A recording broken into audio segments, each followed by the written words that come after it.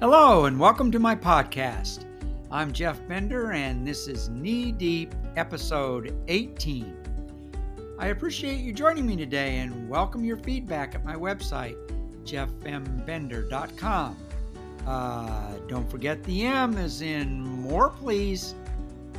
This episode is called I'll Take a Pink Horse with a Side Order of Fries.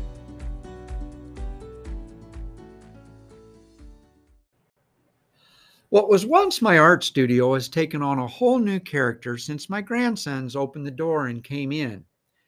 Now I work off a table that's 2 feet high and I sit in a chair that makes my thighs feel like I'm in the middle of a workout with a personal trainer. Come to think of it, my grandsons are my personal trainers. They put me through a program that challenges my heart rate and endurance, but unfortunately hasn't done a darn thing for my muscle mass. The heavy lifting I'm doing with them now usually involves broken crayons, stickers, and scissors that have penguin handles.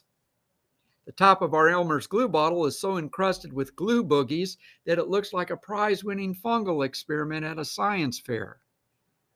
In my studio, where I'm building relationships and art, big words like composition, symmetry, and perspective are gibberish to the 3 and 5-year-old. Instead, we talk about the excavators on Blippi, or the best way to eat a popsicle, and we make hats to celebrate imaginary holidays like Take Your Possum to Work Day. Last week, I tried to teach the kids some basic color theory, stuff about the primaries and secondaries. You may remember from grade school that using paint had its challenges in art class. That's because somebody always stuck the blue brush in the yellow paint, and the only way you could correct that color was to ask the teacher for black paint to cover up the dark green that came out of the rusty container. For that reason, my early paintings were dark and depressing, and made my parents worry that I was influenced by episodes of The Twilight Zone. When we boys create a new episode out in our kid cave, we have no idea what we're doing, and even less of an idea what we want to see when we're finished. I rarely talk to them about the elements of art like texture or space or anything else that resembles an art principle.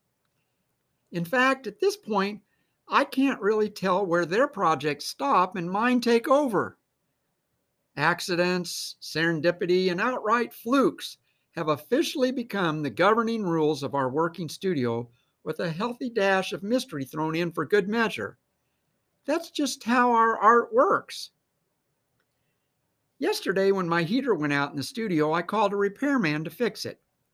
When he walked in, he stopped for a moment, looked at the artwork on the walls, and said, "Oh, wow, did your kids do these?"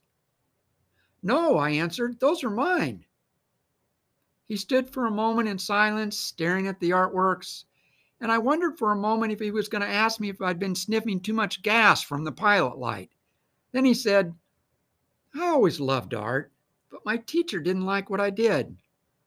I took a horse I had drawn up to her desk once, which I thought was pretty good. And she said, 'Horses aren't pink. Go back and do it again.' After that, I never really thought I was good enough for art." After a half an hour or so, my heater was up and running again, but fixing a rejected artist in his hurt would require some overtime. With the right voice at the right time, our technician could have been the next Henry Matisse or Marc Chagall, both of whom marked their place in art history with the wildest of color schemes. His rejected pink horse would have been a horse my grandsons would have had 1,000 questions about. They would have seen it as something to look for, flying enchantingly through the clouds. But they would have been upset if a teacher made them change its color. After all, that would take away all the magic. Before he left, my repairman and I agreed that of all subjects, art should be the one subject that allows many different answers. Some, like math or spelling, may have only one best answer. But when we begin insisting that our children invent, draw, build, or design according to one formula, we've gone down the slippery slope of putting a stamp on what the answer has to be, and according to one art teacher, what all horses have to look like. By dismissing our children's imagination, their sense of mystery, we say no to unique ways of problem solving, and in fact, dismiss art as a viable learning process altogether. And of course, we know what happens after that. Poof! We throw the subject of art out of schools altogether. Where mystery goeth, there goeth art. We know this, and we know that volumes and volumes of art books, as well as gardens, museums, and galleries, are devoted to beauty as it's revealed through artists seeking answers to their visions. When we allow this mystery to have a place in our lives, we enter their complete and satisfying universe. It is a transcendent vision, is it not, that is revealed when an artist presents us with that one-of-a-kind pink horse, the horse that guides us out of the gloomy woods and lights our understanding of our world. And what's so revealing about the way kids invent is that they are undaunted by anything, materials, tools, and even time itself. The only thing that matters to them when they create is the experience.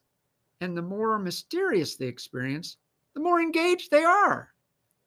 Their discovery cloud overhead may look a little bit wild and unpredictable until that cloud opens up, and at that moment, the full effect of a child's imagination unleashes its rainstorm.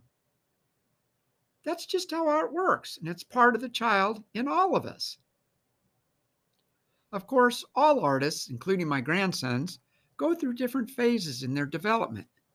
Like Picasso, who went through a blue period and a rose period, we boys are also going through a stage called the food period. It began recently when my grandson went for the yellow paint and his brush came out with the remnants of a withered French fry and parts of the plastic wrapper from a Smucker's Uncrustable chocolate-flavored hazelnut spread sandwich. "I didn't see that coming," said the 5-year-old. So we painted the French fry, stapled the wrapper around it, and designated it an official work of art. And just in case our sculpture, a la Klaus Oldenburg, attracted the interest of major Soho galleries, we mounted our sculpture securely on a podium of wood and titled it Uncrustable Sandwich with a Side Order of Fries, Number 1. We were so excited about our creation that we thought we'd make a bunch more, develop a whole series of those hazelnut uncrustable sculptures. But then, first we'd have to make another trip to McDonald's to get more fries. That's just how art works. Thanks for joining me for this episode of the podcast. Please subscribe so you receive notifications of future episodes. I look forward to wading in knee-deep with you next week.